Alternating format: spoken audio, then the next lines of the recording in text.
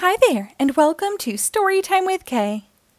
Today we will read Brave, a Friend for Merida by Irene Trimble and illustrated by Massimiliano Narciso, Elsa Chang, and Grace Lee.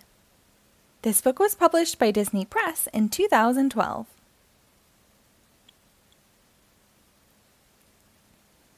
It was a beautiful day in the Highlands, perfect for a ride in the woods. Princess Merida ran happily into the castle stable. "Angus!" she called, but her beloved horse and best friend was nowhere to be found. Finally, Merida spotted Angus outside. He was helping the stable master carry a load of stones near the edge of a very high bridge. "Uh-oh," said Merida, hurrying toward her friend. Merida knew that although Angus was big and powerful, even he got frightened at times. He spooked at loud noises, he was scared of the dark, and he really did not like heights. When Merida arrived at the bridge, Angus was rearing and bucking. Merida flung her arms around Angus to calm him down. "Ah, you're fine now, lad," she said, soothing the big horse.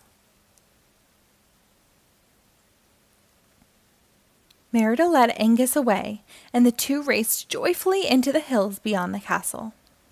Feeling free, they went farther from home than either of them had dared to go before.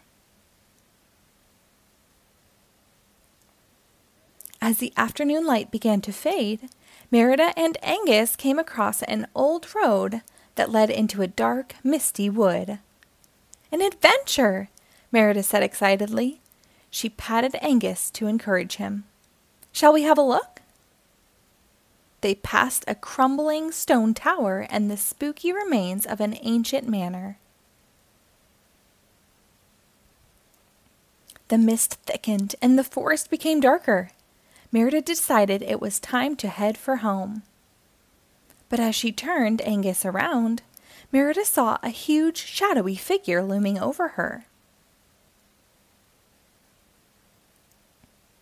"What is it?" Merida whispered, trying to see more clearly. "Could it be a bear? Or is it a ghost?"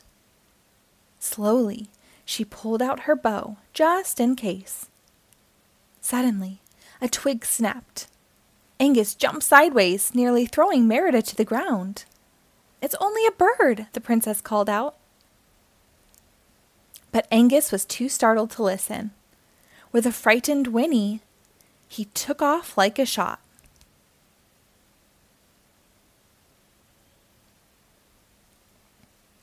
Angus charged wildly ahead. As the horse bolted out of the glen, the fog lifted, and Merida saw that the towering figure behind them was just an old tree. Merida struggled to grab Angus's reins to slow him down. Angus raced forward, toward the edge of a cliff. Merida pulled back desperately on her horse's reins. "No, Angus, stop!" Merida shouted, but it was too late.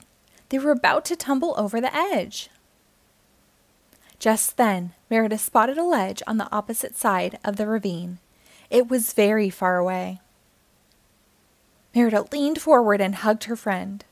"Angus," she said, "you need to jump. I have full faith in you."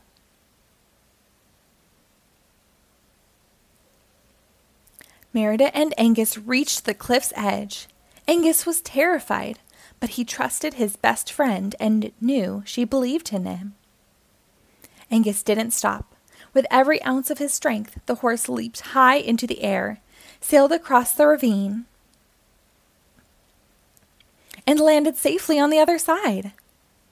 Angus didn't stop running until he and Merida were back at the castle. Safe at home, Merida felt a surge of love as she hugged Angus. Believing and trusting in each other had saved them both. As she gazed contentedly at the big horse, Merida knew that she and Angus would be best friends for life. The end. Thank you for reading along. Be sure to rate and follow us for new episodes posted daily.